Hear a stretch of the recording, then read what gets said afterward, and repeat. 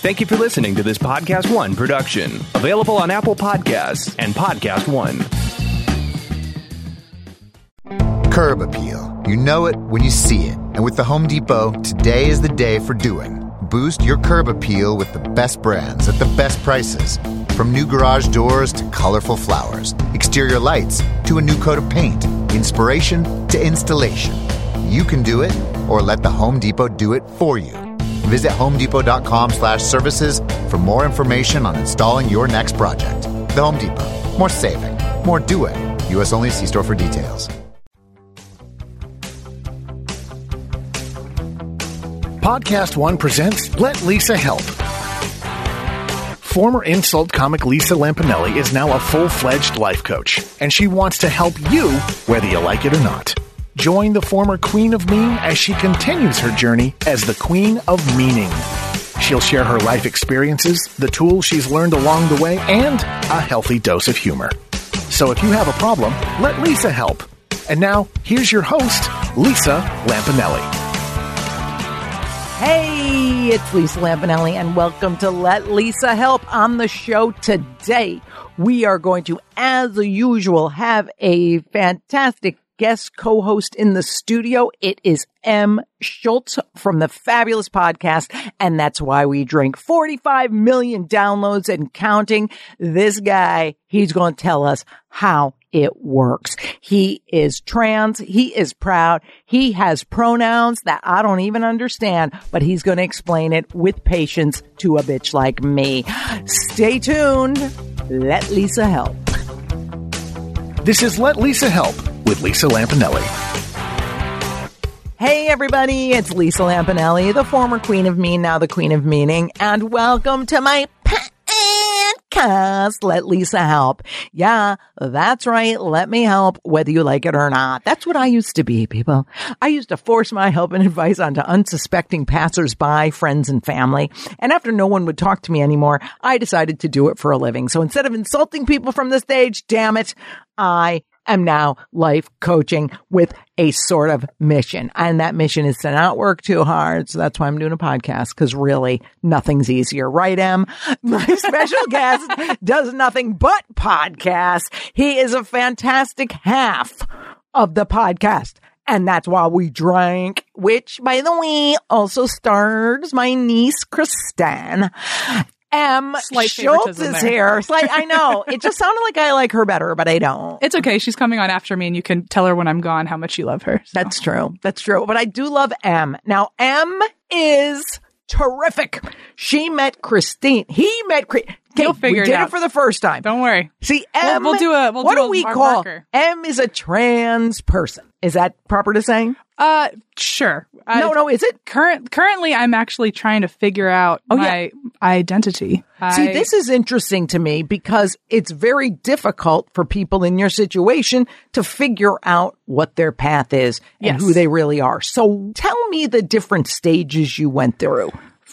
Okay. So, a lot. I've come out many times, which it wasn't fun the first time. So it definitely isn't more fun the second and third several times. Wait, so the first time you came out as... First time I came out, I was 15, and I came out as bi, but I also came out as bi purely out of fear that I wasn't going to be accepted as someone who only liked women.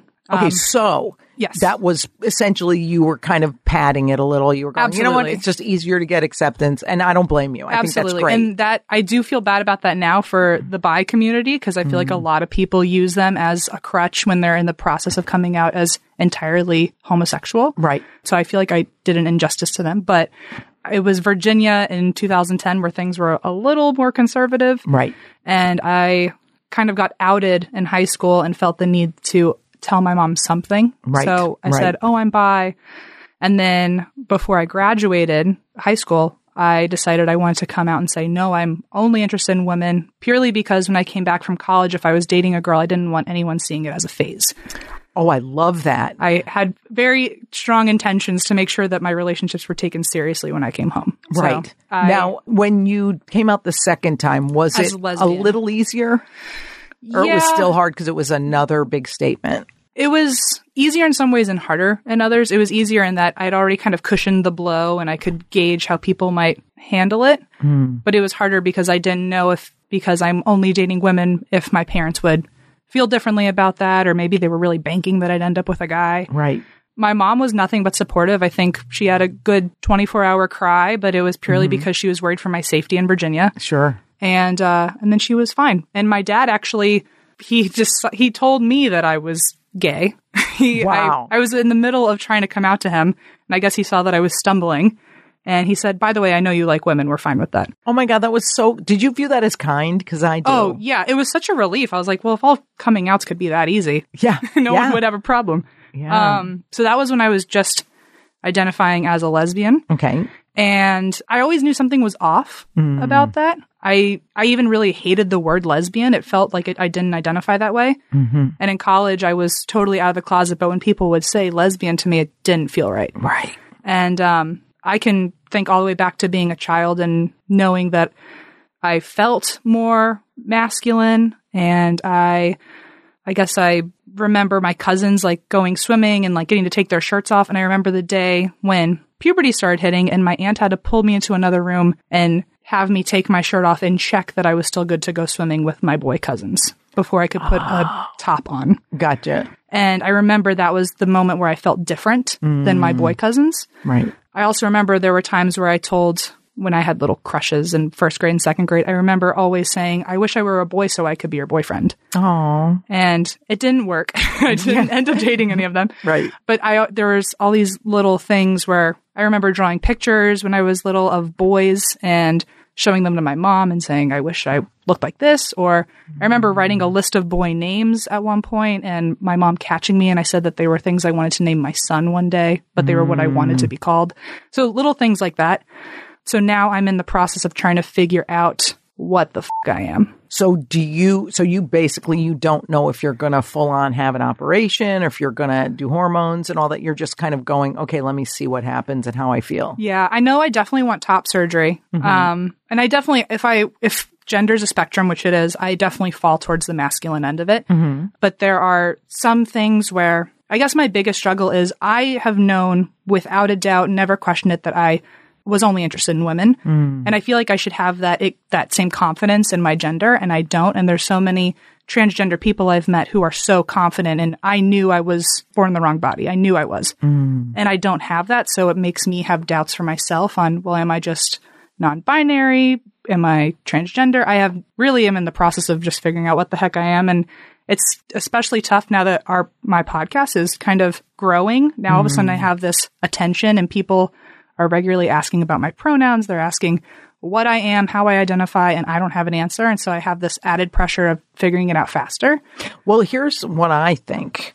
I think you are being so truthful about it that you are figuring it out. And so to rush it would probably be a mistake, because Absolutely. then you might make statements that you don't really, that you want to take back later. Right. So I think you're exactly, they always say you can't be behind on your own journey. Right. So Very this is true. your journey. And guess what? If it's really slow, some people don't even come out as gay until they're in their 50s, 40s, Right. 60s.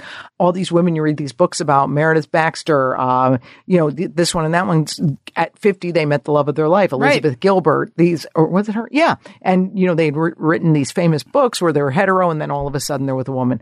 So Right. guess what? I think what's great about the world, not the world, but our world that Right. we associate with, Exactly. is a really gentle place. Exactly. And yes, the people who are ignorant are ignorant, but I like that you are just being open and figuring it out, because it's great to just kind of let it happen and let it flow. Well, yeah, and thank you. I appreciate that. I don't think I take enough time to realize that I am probably helping other people that are questioning themselves. I think a lot of people, especially from my perspective, it seems like people who are transgender just always knew, and I never got to see their journey.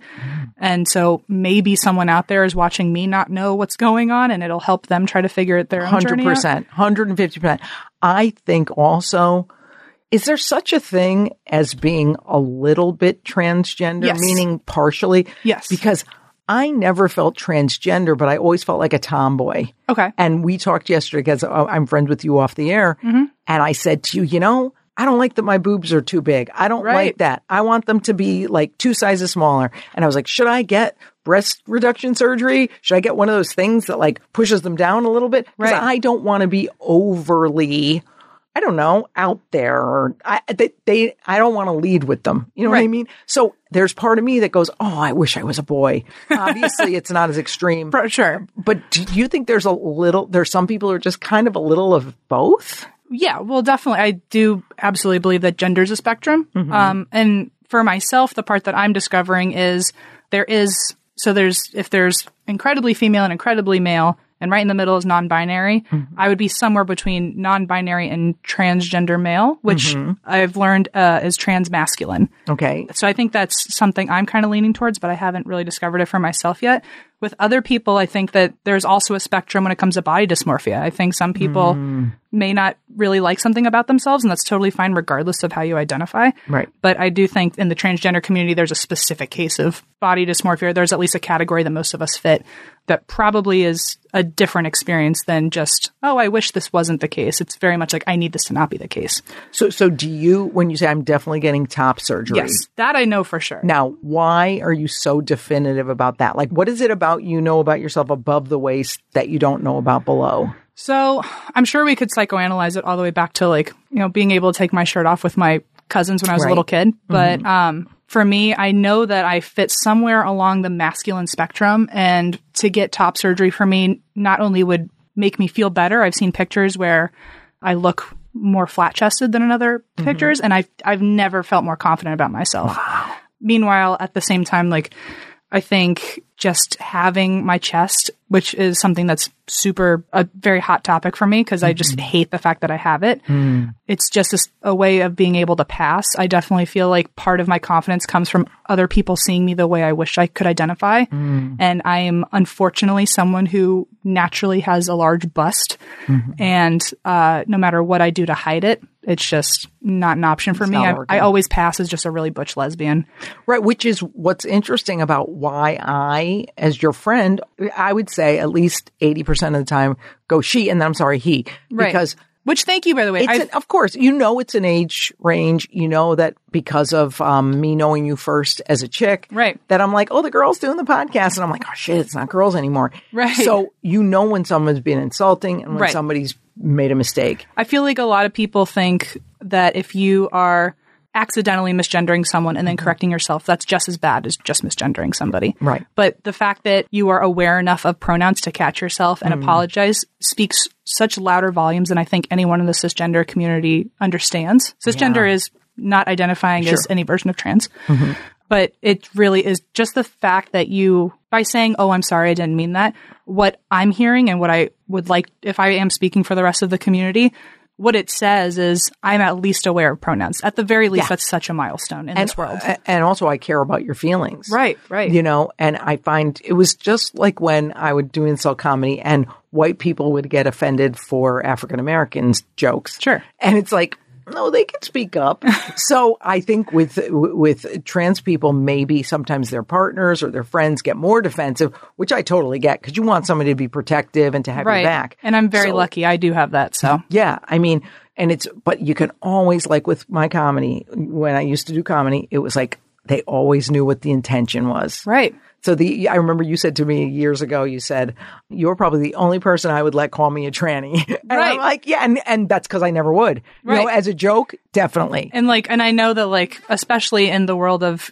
political correctness, of course, maybe you shouldn't. It's probably ideal if you don't. Right. But at the same time, I do know that there's absolutely no ill will that since we've met, I feel like you and I have just kind of connected in that there's an understanding and a respect, and there's never any harm meant from either of us. I also think people apologize. That's meaning I've been mistaken for a man over the phone so many times because of my voice.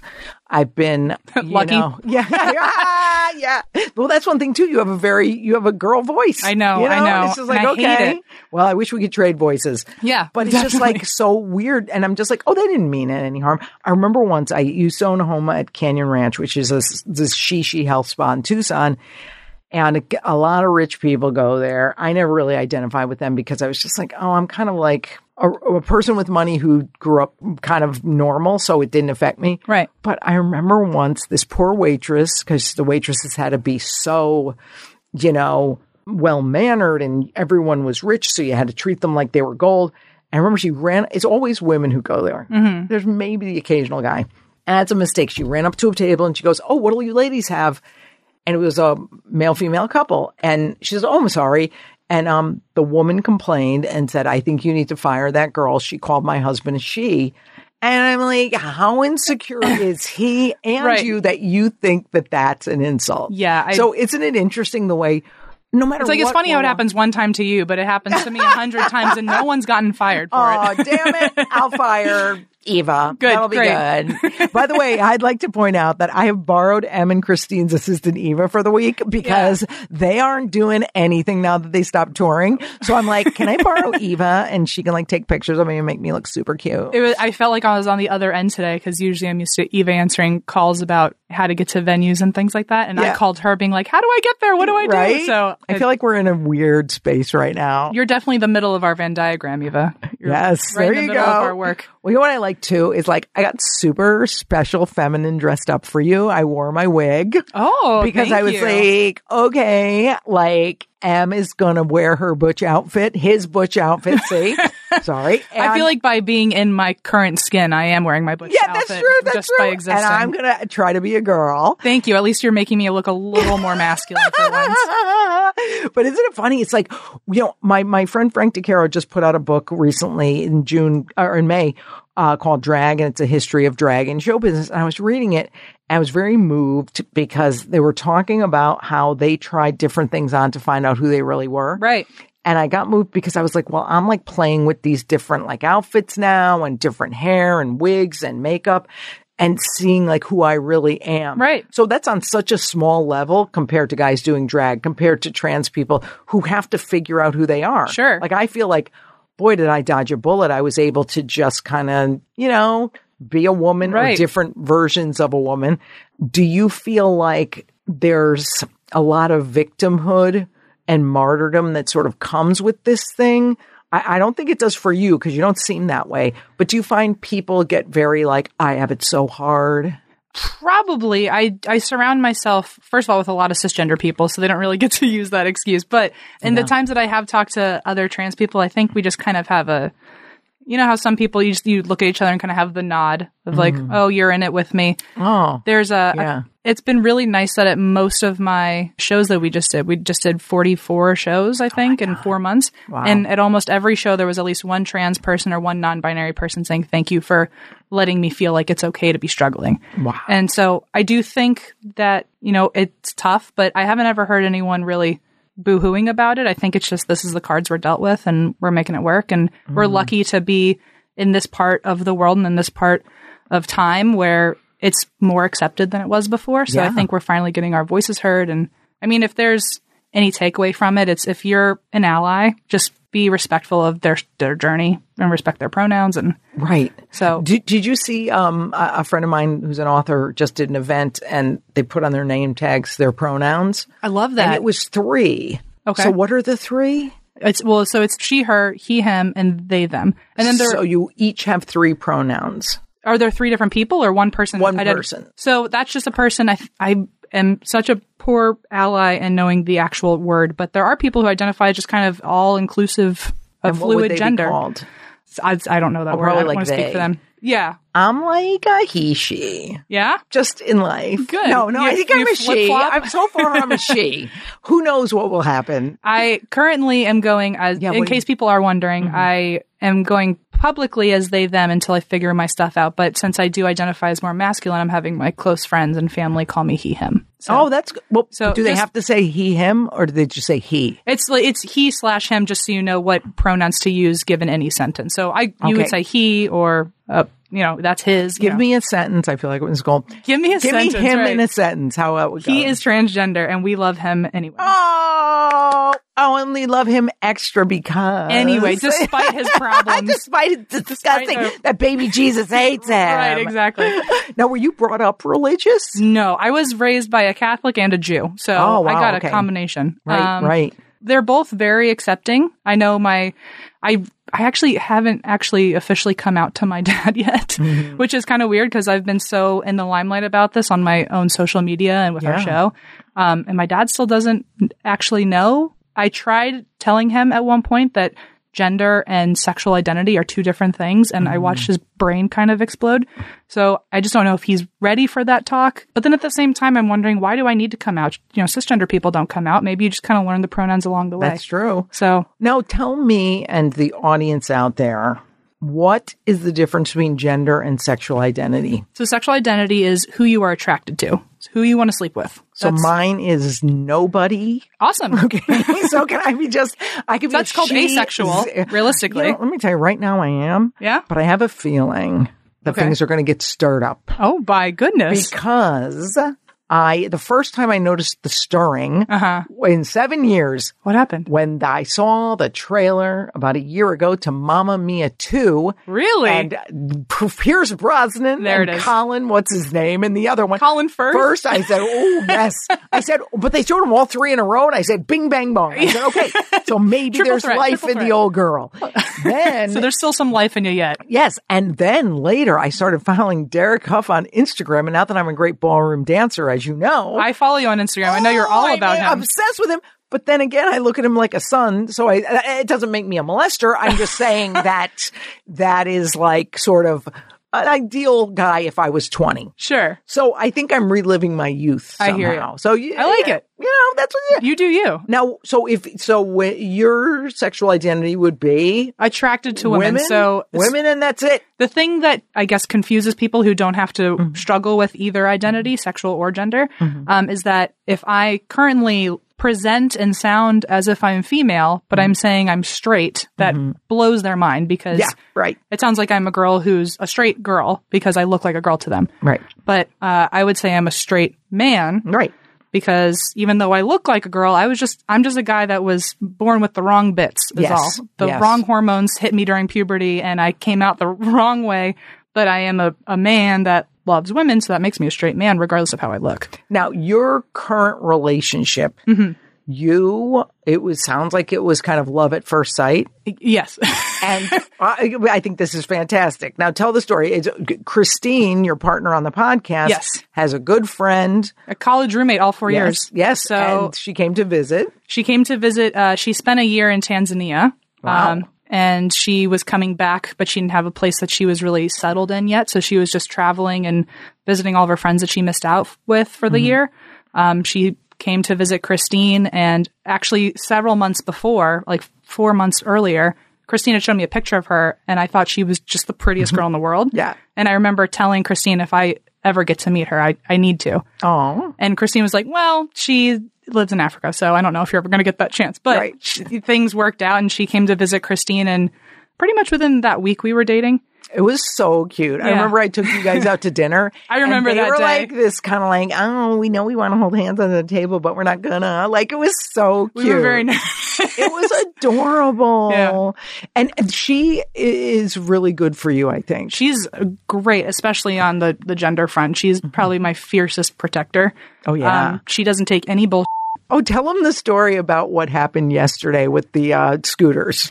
Oh, so we, Allison, my girlfriend, and I, we went to get, like, we were at a coffee shop, and there were people, they were like some teenage boys, not really teenage, they were old enough to have a full structured brain.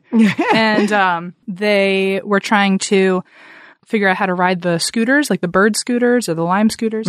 And we came out and we started explaining it to them, and we were like, oh yeah, well, you just do this, this, and this. And they said, oh, thanks. Well, how much does it cost, or how do I pay for it? And we said, oh, you have to fill out all your credit card information. And one of the guys went, oh, that's gay.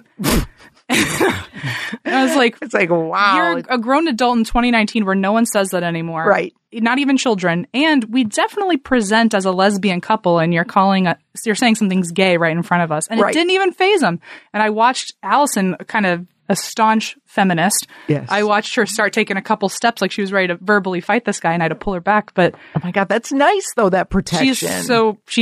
I never have to question her loyalty to making sure that I feel safe and respected. Now, have you ever had anyone in your life parent-wise or growing up where you felt this safe and protected? When I identified as a lesbian, I felt like that with my mother. She was my fiercest defender.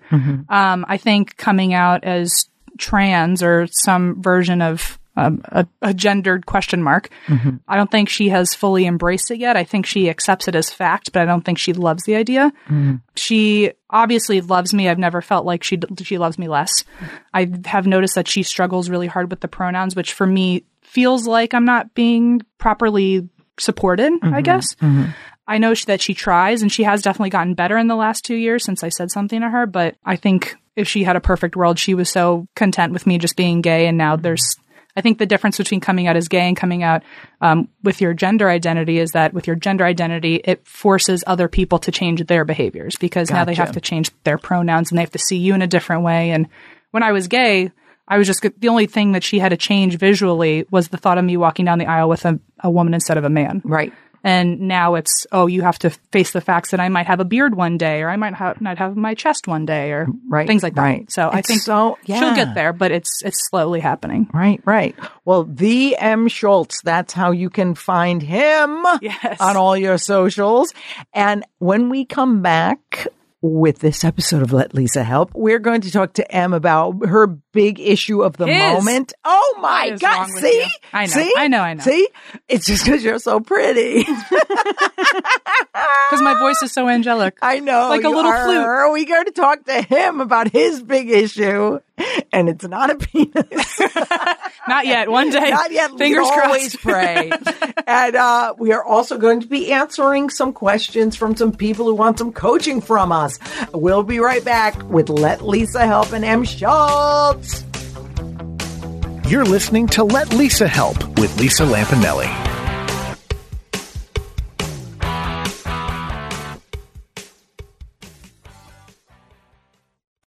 Curb appeal. You know it when you see it. And with the Home Depot, today is the day for doing. Boost your curb appeal with the best brands at the best prices.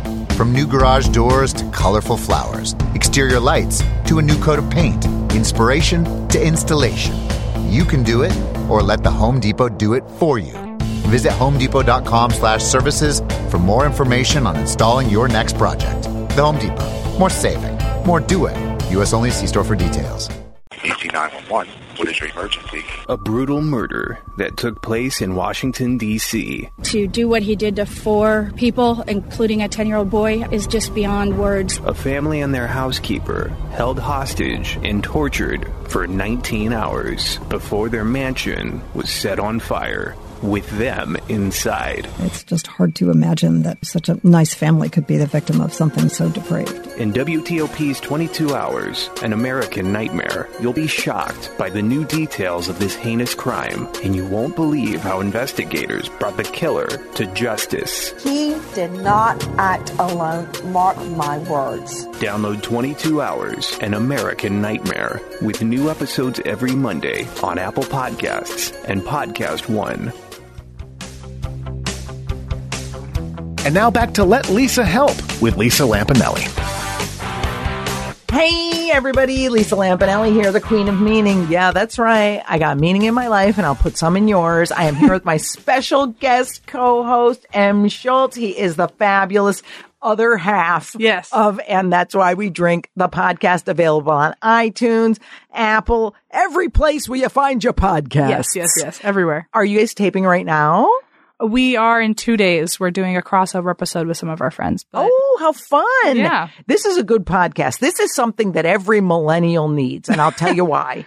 They found the secret formula. You get yourself some wine, you get yourself some crime, you get yourself some paranormal activity, and a transgendered person who's working on themselves, and a blonde chick, and boom. I don't think you could have more of a millennial's wet dream. It really is like the perfect amalgamation of just everything a millennial would want. And yet, you know what's great about it? It all happened organically and naturally. That's very true. And when everybody asks me, how do I change my career? What do I do? I go, it has to develop naturally, but open your eyes to see what you enjoy, see what you like in life, and go, ooh, because that's how you guys started the podcast. Truly. The podcast is like 45 million downloads, yet never dreamed it would be that, right? Not at all. We actually, I think we agreed that if in 5 episodes someone other than our parents were listening, maybe we would keep going. But we really thought that it was just going to be a hobby to get to know each other. When we first started the podcast, we weren't even really friends. Right. And we thought, well, this would be a good way to bond and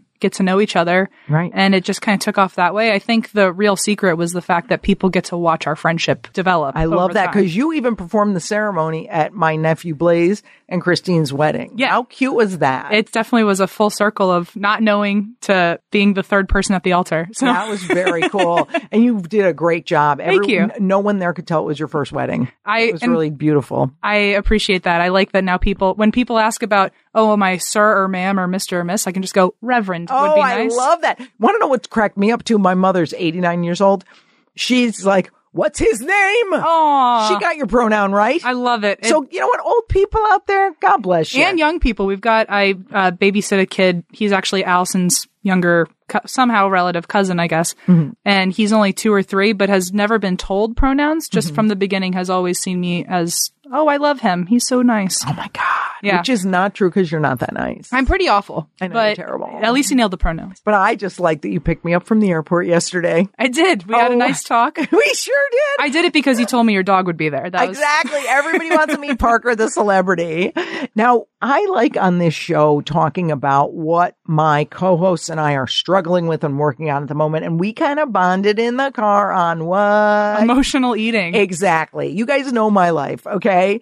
I lost 107 pounds. I've been keeping it off for freaking 7-8 years now. Every day is a pain in my ass. And I'm telling you, it never ends, but that's okay. The whole thing is like, we're going to be working on this stuff till the day we die. Sure. But it won't be as much of a struggle in 10 years as it is now. Right. So when did it dawn on you that emotional eating was something you were working on right now? Well, it's gone in phases. I think recently we've been touring, and that was a real breakthrough for me, where I just had nothing to do but sit in a hotel, and I was just eating for the sake of eating. Or in this round of our tour, we have had unique shows at every stop. So we've had to do a lot of extra behind the scenes work. And that required us to be in a lot of either coffee shops or our hotel room. And I think purely just to break free from work, I was just like, well, there's nothing else to do. I don't have enough time to go explore. None of my friends are here. I might as well just snack on something. And then the snacks got bigger and bigger. Yeah. And it's interesting with food. Seems so harmless at first. Yeah, it's like, oh, just one bite. Right. And then it's an entire cheesecake. And I think the great thing about, when I give the workshops on emotional eating, which by the way, to shamelessly plug, I am doing a huge food and body image workshop at Kripalu in the Berkshires in November. So go to my website, lisalampanelli.com to sign up for that. I'm telling you, everything we put in our mouth, we almost now as emotional eaters have to say, am I actually physically hungry? And some people, and I were so out of touch, I couldn't even figure out when I was physically hungry. Right. So now it's like, okay, if I'm not hungry, what am I hungry for? Exactly. So, we talked about that in the car last night too. I know. What I loved is like, am I hungry for, I don't mean to sound this sort of like, but am I hungry for affection or a hug or connection with someone or a What's the craving that's really there? Yeah. Because again, you can't get enough of what you don't really want. And we don't really want the food. Right. We want the connection. Yeah. And yes, we're always going to go to I hope we'll always be invited to a birthday party and eat cake. Sure. I mean, we're not going, that's emotional eating. No. Right. It's when we're filling the hole inside, but that can never be filled with food. Exactly. I do think that regardless of wherever I've stood, I've done the dieting and then falling off the wagon and then getting back on. And I'm always somewhere in there, but I never believe in just the strictest eating ever where you can't enjoy some food. It just doesn't work. That's when you lose a ton of weight, of course, because you have black and white thinking and then you gain it right back. So with gray thinking, it's great because it's like, oh. I love that gray thinking. Yeah. It's like I ate that box of whatever yesterday and that's okay. And I'll do better tomorrow or I won't. Right. It's that yelling at ourselves that just doesn't work. And I was telling this to you yesterday too, that I think something I struggle with is that it's, like you said, filling a void or filling a craving that isn't being met.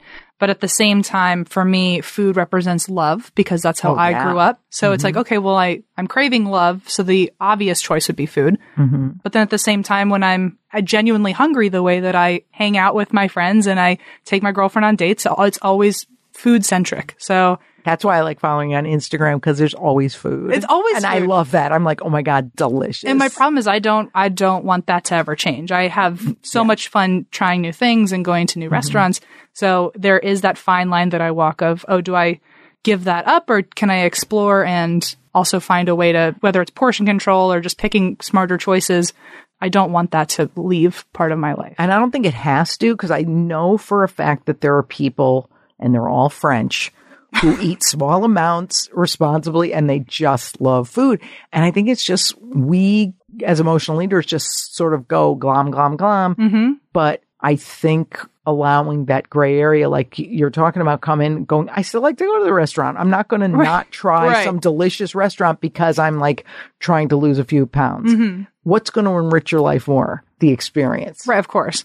And I mean, food has just been such a big part of my life, which I feel like everyone says that, but my upbringing was that my mom was always traveling. My dad and her were always kind of butting heads. And so I think the way that they both wanted to show me love was like, hey, I can at least cook for you, or hey, I'm not going to be home tonight, but here's this like really big pizza that you get all for yourself. And then family, my mom is one of 5 and my dad is one of 4. And my mom's Jewish, so just culturally, they're just nothing but carb-loaded, starchy, heavy, hearty foods, which all represent love. And if you don't eat something, one of everything, then you've hurt everyone. Then you've hurt everyone. You've ruined Christmas. Exactly. But you're Jewish, so you've ruined. But I'm also Catholic, so I ruined. Oh my God, I ruined you Christmas ruined everything. too. Yeah. And then you're gay on top of it. I know. And then whatever identity. Look, it's always a spiraling event in my house. Now, do you find with your love of food, do you look towards it as like, okay, if I actually notice and don't judge myself and don't yell at myself, I can just see myself kind of getting this under control? Because some people just feel despair. They feel like I can never do this. Because you, by the way, you are not overweight to a huge extent like a lot of people. Well, I mean, that sounds actually really like a horribly bad compliment. It's like you're not horribly you're not heinous. Too fat. No, you're but you're not. You're fat. You're skinny for a fat person. Yeah, I know. No, but you know how some people, they look like it's like, oh my gosh, they've had this. It looks debilitating, or it looks like maybe they've struggled a little longer. Yeah, right. And I think this comes out in. We were talking about this in a different world yesterday, but when it comes to business, I'm pay more attention to the small details. And when it comes to numbers and things like that in my career, but when it comes to my personal life, I'm the same way, where I don't have to look in the mirror and feel larger. It's just, oh, my shirt's a little tighter, or oh, I'm all of a sudden a size bigger when I'm shopping now. I didn't realize that. It's small things like that. I remember when I first moved out here, I was a size medium, and now I'm a size extra large. Right. And so, and I remember those 2 instances where I went from medium to large and large to extra large. I remember those couple of weeks of denial where I was like, oh no, I can fit. I'm just bloated. And then it was like, no, you need to just start wearing a different shirt. Right. So it's little things like that kind of make me aware of it. And I think that's better. I would rather find out that way instead of look in the mirror one day and be like, what happened? Well, you know what I like about exactly how you're talking about it? You're not using the sizing or weight as a hammer to beat yourself with. You're going, it's a tool. Clothes show me if I'm gaining some weight that I don't want to, and I can either do something about it or not. Because clearly you're not in a health risk unless you know you have something. It's just like, well, I'll see if I want to do something differently. And again, there's not that angry talk that I hear so many emotional leaders do because they're so upset and they've been living this life of just like, I'm never going to win this. I think eventually I'm going to win it. I just think I don't have the motivation yet. And I don't know what rock bottom I'm going to have to hit, but I do kind of how you sexually feel a stirring within you. Yeah. I feel some sort of weight loss stirring in me. And I think that actually does bode from, the trans section of my life. Cause if I do want to get surgeries, I do have to match a certain weight just for it to be healthier. And so I think even by necessity, maybe I'll be losing a lot of weight soon. But I love that you said that because they say usually with a big change, like a weight loss or anything like that, any big change we need to make, there has to be a big why. Right. And your why might be, hey, I need these operations and I really want this. Right. And sometimes I say to people who call me for coaching, I'm like, why do you want to lose 30 pounds? Well, I want to be healthy. That's not. That's it's somehow so not enough. It's somehow not enough. It's never enough. That healthy thing. You have to have had a heart attack, and sometimes not even that. So a lot of the times, until you have the big why, you can't really do it. What you really want is the feeling and the confidence of being 30 pounds less. So working on the feeling is so much better. Like Wayne Dyer had this great book, and he said in it, okay, you don't want the $1 million. You want the feeling of having $1 million, which is safe, secure, supported, protected. Wow. Yes. And I'm like, oh, so it's not really just about the money or the weight. It's about It's a facade for the reality. Yeah. My big motivator these days, I've noticed probably in the last week or so that I have been making healthier choices. And I was trying to figure out what my aha moment was or what was causing me to have a behavior change. And I think I started realizing before I ate everything, I was like, would you rather eat that or would you rather have a flat chest? See, that's huge. That's really big. Yeah. Wow. So it's motivating me that way, where if I eat this, I got to work that off before I can get surgery. So are you saying I can have a flatter chest if I eat better? I'm saying you should have a couple carrots instead of a couple cakes. So. Oh my God, I just got advice. I'm so proud. Let M help. Yeah. Now, speaking of which, I have a couple people who these questions might be up your alley. You might be able to help them. And hey, I might even be able to weigh in. Sure. So these are from fans of mine who feel I am some sort of a life coach. Okay. And actually might be able to get some free help out of me. They just want the free help. I know. Exactly. And they always flatter me. That's what I like. The first sentence is always, you're so great. Okay. Hi, Lisa. First off, I love your work. You're hilarious. Okay, there we go. And a huge inspiration to me. My question is, I heard you talk about LGBT and I am bisexual. How does one open up more about it and not be afraid to talk about it? Now that is a fantastic question because I don't know. I am going to go you're making me do your dirty work. M. Schultz to tell you bisexuals out there how you get your words around it. Seriously, it sounds like any big announcement to anyone, whether they're in a family that's racist and they're bringing home a black girl. Right. Any huge announcement is big, but this is a biggie. Oh, yeah. So how did you, from your own, what did it take to get you to open up? I think it was just at some point there was a moment where I just couldn't live hiding a secret that big anymore. I felt like I was losing my relationship with my family and friends by making up stories. And it wasn't like I wanted to lie to them. It was just for my safety or my mental sanity because I wasn't ready to have to deal with this big, quote, problem if there was going to be one. Right. I think there was a moment where it was worth the risk. My sanity, it was worth having. If I could only have one, I needed my sanity even if my family didn't accept me.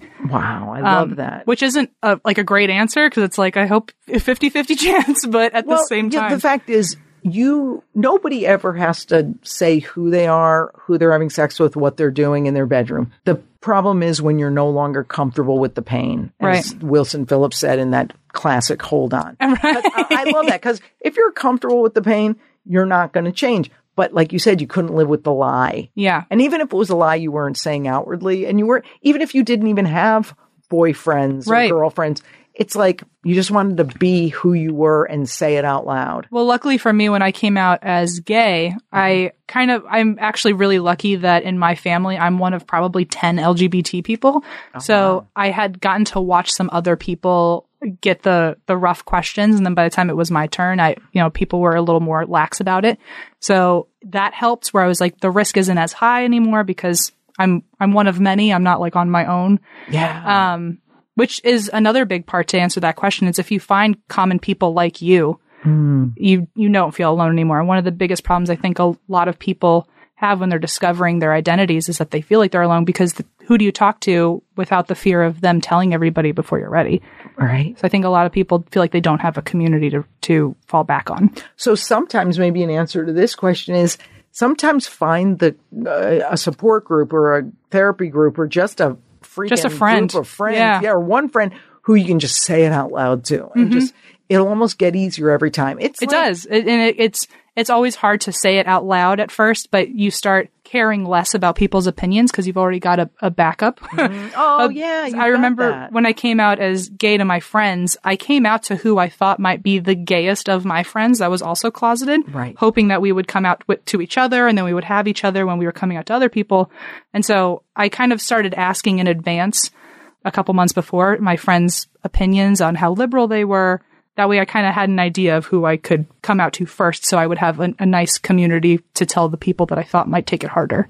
That's really great. And it's almost like if you want to try anal sex, Okay. you should start small. I would imagine. I'd hope the so. Prostate exam, and then you go for the. You start with a pinky and you end with a log. I don't know how it works. And no, but it is interesting. Like you have to almost warm up. Truly, yeah. You're an athlete. You definitely want to rely on people that you know are going to be there for you. So that way, when you're talking to the people that you can't really guarantee that with, you still don't feel alone at the end. And you know what's interesting? Then when somebody doesn't get you, quote unquote, yeah, it'll still hurt. And that's what the thing is, Mr. Phoenix, Arizona, who we're talking to. Guess what? It'll still be sad if they don't get it. Right. And you'll still feel like it's a loss because any kind of change has loss in it.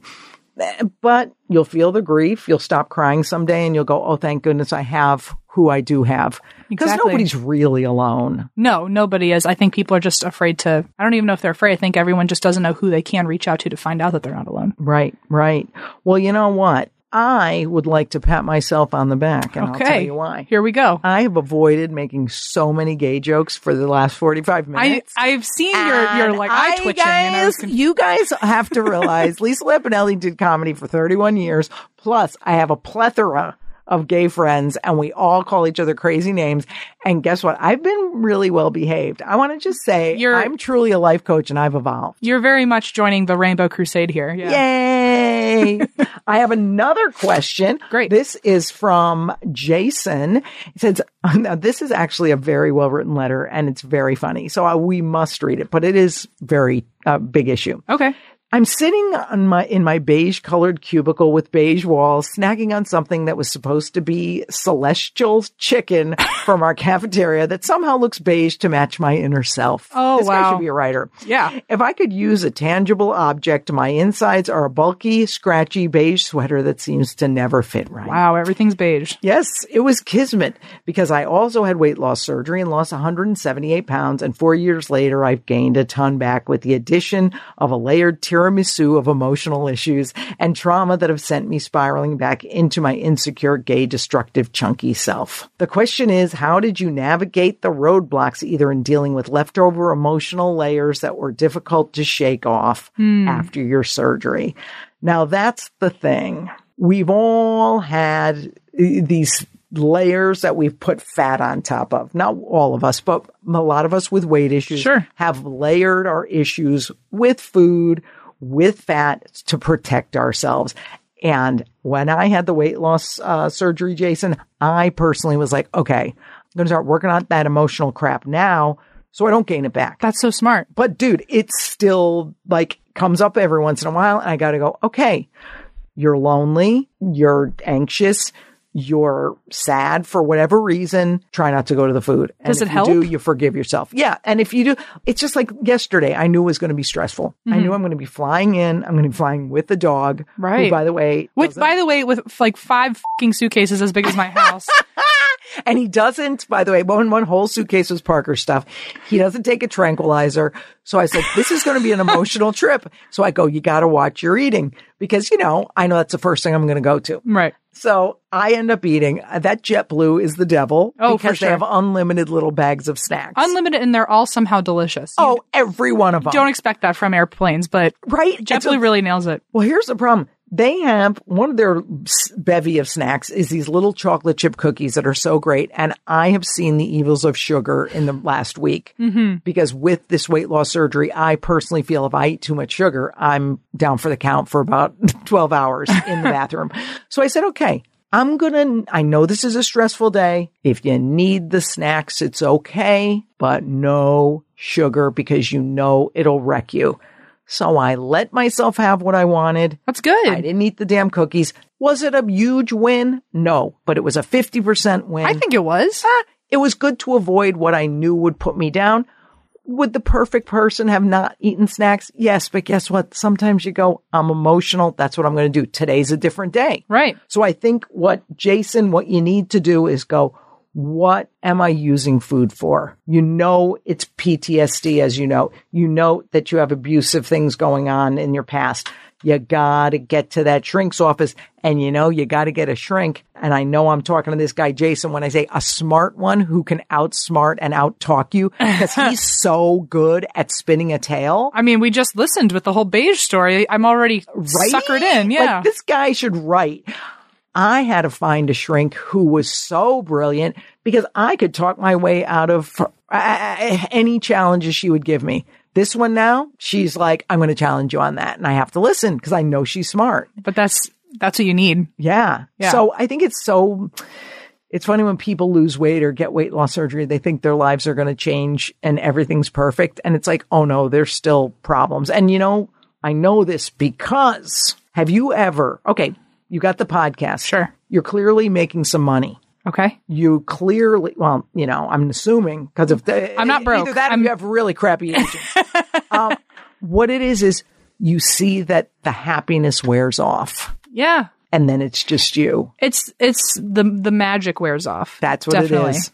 Because what I was watching, it's funny because right after the surgery, I was like, oh, like, there's that magical year of like, oh, I've never thought of that. 100 pounds in like 9 months. And oh my God. And then eventually you're just like, oh, I'm a skinny bitch. Well, guess what happens then?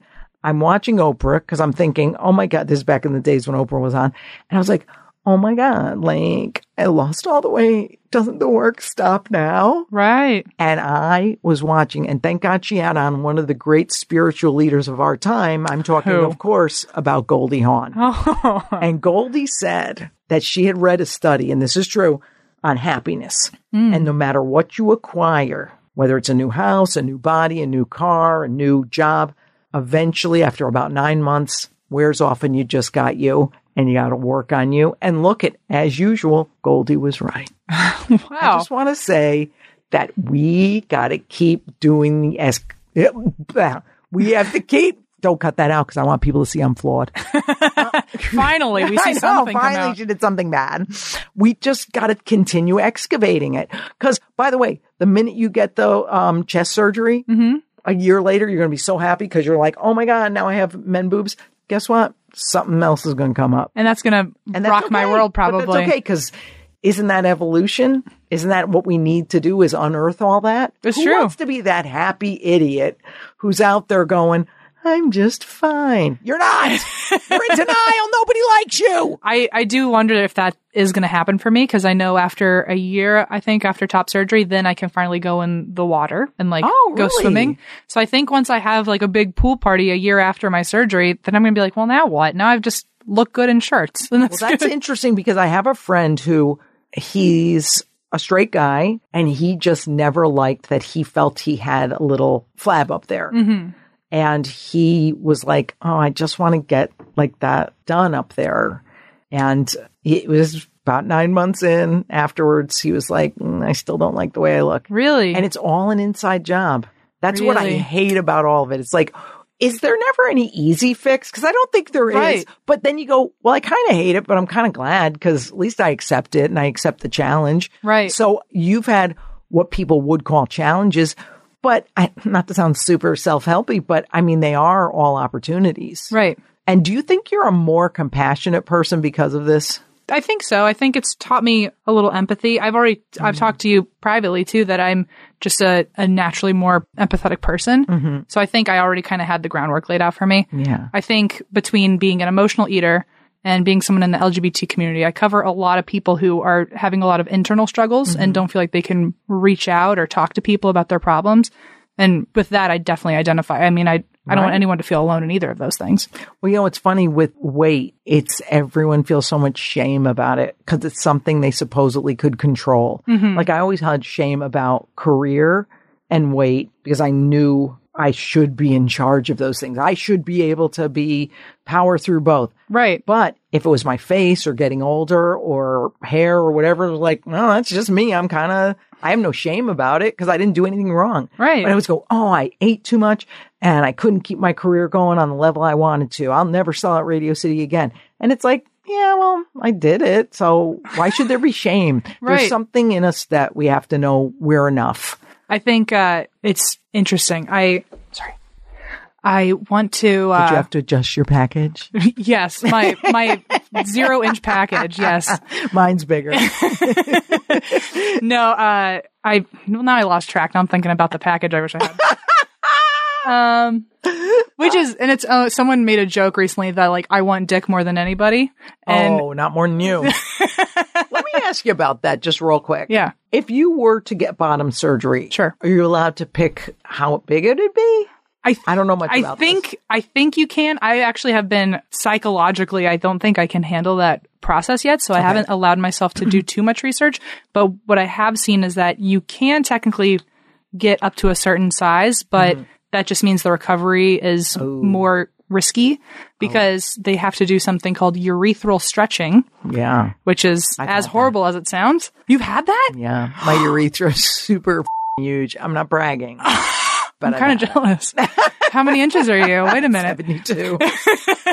So weird. But apparently the bigger it is, the more intense and invasive the surgery is. So you feel like, okay, I'm going to like be responsible with my surgery. I mean, I'm not going to like pay thousands of dollars and be bedridden for 4 months to have like a micro dick. Yeah. But at the same time, like good call. I'd like to be able to pick whatever size. This is so weird talking about it in front of my assistant. I feel like I'm like sexually harassing her. She's my assistant this week. Okay, good.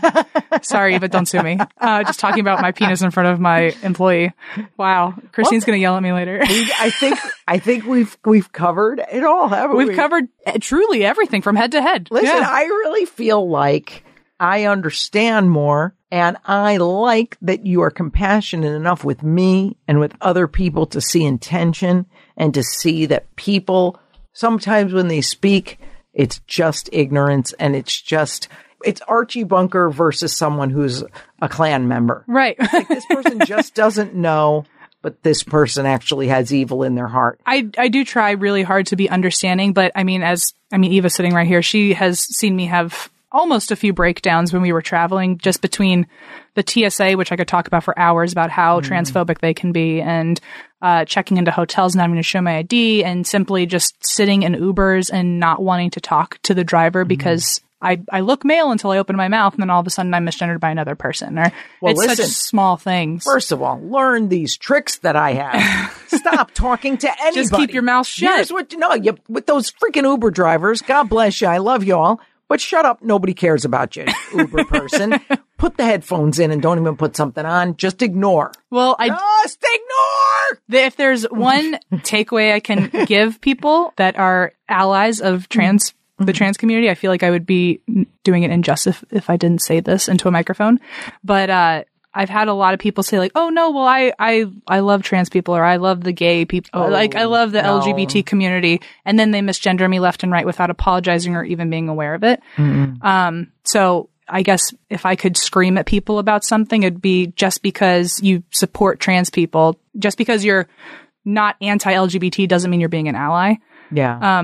If I could just put your money where your mouth is, basically. Truly, actually, some of my friends, when I first came out, when I first came out and asked them to change my pronouns just to keep themselves on top of it, they started misgendering themselves or their friends that when they were talking directly to each other, just so they could start picking up on how often people use pronouns. I mean, if for people who say like, I remember there was one time where someone misgendered me easily 10 times in the same sentence. And when I said, hey, you misgendered me about 10 times, and they said, oh, well, you're just being sensitive. It's like if I used the wrong pronoun for you 10 times in a row, it would drive you crazy by the end of the sentence. God almighty. See, that's just wrong. By the way, if anyone hurts one's feelings, you have to apologize immediately. Like if I say you're being sensitive. Yeah, that is the worst. That is like they were brought up so badly because their mother never let them have feelings. So I have a little compassion for them, but they need to be re-educated. Right. If you cannot say the sentence "you're being too sensitive" should never come out of anyone's mouth ever. Because ever. I had an incident recently where someone said something mean and I overheard it about myself, and I said to him, I'm so proud of myself trying to really not use anger anymore. It's difficult, but I try. I looked at him and said, wow, that hurts my feelings. Wow. And he goes, oh, come on. This masculine stuff. And I just go, no. I just said you hurt my feelings. And I just also for you, that's a big thing to just actually drive home an emotion in such a, oh my God, it was so hard. Adult way. Because I could have taken him apart piece by piece because as a former incel comic, like I know your hot buttons. Like I know, honey, where to go. And he just would not go for it. And by the end of the night, he comes up to me. This is so bad. My shrink was dying. She goes, you're never going to be around him again, right? And I'm like, right. He goes, by the way, I'm sorry if I got you mad. And I go, I was so proud. I go, okay, like, first of all, it's that because it's not an if. Right. You did. And you didn't make me mad. You hurt my feelings. So do you want to try again? Right. And he goes, I'm sorry that I hurt your feelings. And then like a 5-year-old. Then I turned into a real C word and I was just like, turns the back, gives him shade.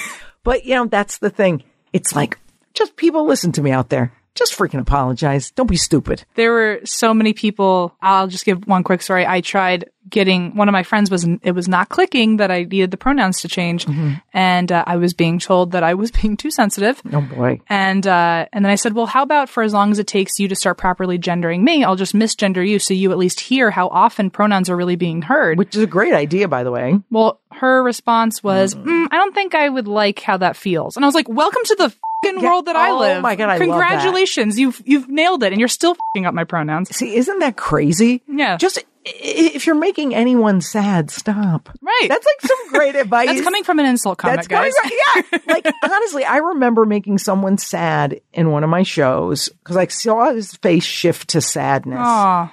And I called him backstage. I had him come back and we talked. And it was because I had made fun of something and one of his children had this particular thing. And then we hugged and he gave me like an autographed thing that he had brought for me. And it was such a good meeting of the mind. Just say you're sorry. People, I'm not perfect. We all know I make mistakes. We all know we all make mistakes.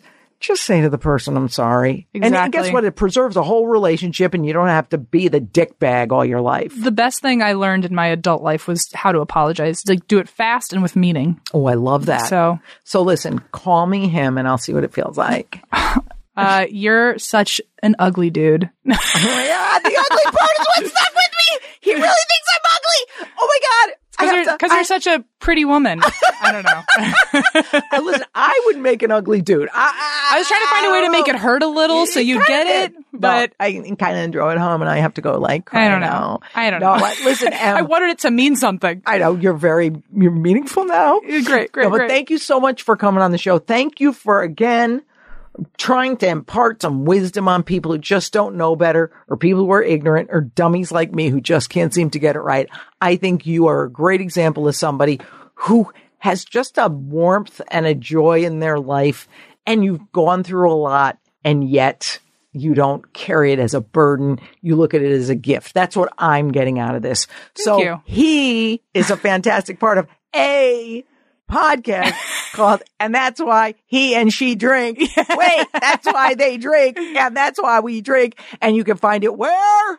You can find us at andthat'swhywedrink.com. You can find, we have all kinds of stuff. Our social media is ATWWD Podcast. That's mainly where you can find us on our socials. And P.S., best freaking merch in the world. Oh, thank you. You guys care about your merchandise like I used to back in the day. I am so proud of you. I wear your shirts constantly and I'm super proud that I'm only a size small. Thank you. Perfect. One day we'll get it. One day we'll make it, and that's why we drink shirt with pronouns on it for you to wear. He, she, God, they. I would love it. And that's why they drink. And that's why everyone in the community drinks, regardless of the color in the rainbow. Oh, I love it. Seriously, M. Schultz, you are a gentleman. Oh, thank you. Thank you for coming. What did we learn? Well, I think we learned a lot today, folks. We learned what kind of pronouns we should use, what pronouns we shouldn't use. We learned that I can actually restrain myself from making gay jokes when I'm with a member of the LGBTQ community. I also think we've learned that you can work on you if you're ready. If M and if Lisa Lampanelli, your hero, can work on themselves, so can you. So go to my website, lisalampanelli.com, for coaching info, to see one of my storytelling shows, or actually to attend any of my food and body image workshops, especially the one at Kripalu in the Berkshires in November, we are going to change your life. I do not promise to solve all your food and body image issues, but you will find some peace around those things. Thanks for listening. Let Lisa help. Thanks for listening to Let Lisa Help with Lisa Lampanelli. For more info on Lisa's storytelling shows, her workshops, and her life coaching services, go to lisalampanelli.com. You can also follow Lisa on the socials at Lisa Lampanelli. New episodes of Let Lisa Help are available weekly on Apple Podcasts and Podcast One. And if you love the show, make sure to leave a rating and review.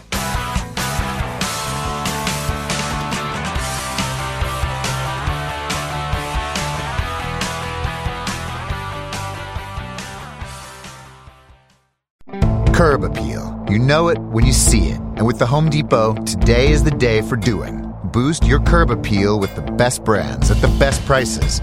From new garage doors to colorful flowers, exterior lights to a new coat of paint, inspiration to installation. You can do it, or let the Home Depot do it for you. Visit homedepot.com/services for more information on installing your next project. The Home Depot. More saving. More doing. U.S. only. See store for details. And now, an ad from Dad. All right, save money on car insurance when you bundle home and auto with Progressive. Can I take these off? All right. What is this? This looks good. Wow, that's well made. Where did you get this? I'm talking to you with the hair. Yeah, where did you get this? It's good stuff. That's solid. That's not veneer. That's solid stuff. Progressive can't save you from becoming your parents, but we can save you money when you bundle home and auto. Progressive Casualty Insurance Company, affiliates, and other insurers. Discounts not available in all states or situations. AP News is sponsored by ADT. Real Protection is professionally installed smart home security backed by 24/7 monitoring. Our team will help you customize a system for your home, including video doorbells, indoor and outdoor cameras, smart locks, and lights that can be controlled from the ADT app or the sound of your voice. You can even help keep your loved ones safe on the go with location sharing, driving activity alerts, and an emergency SOS button through the ADT Go app. That's ADT, Real Protection.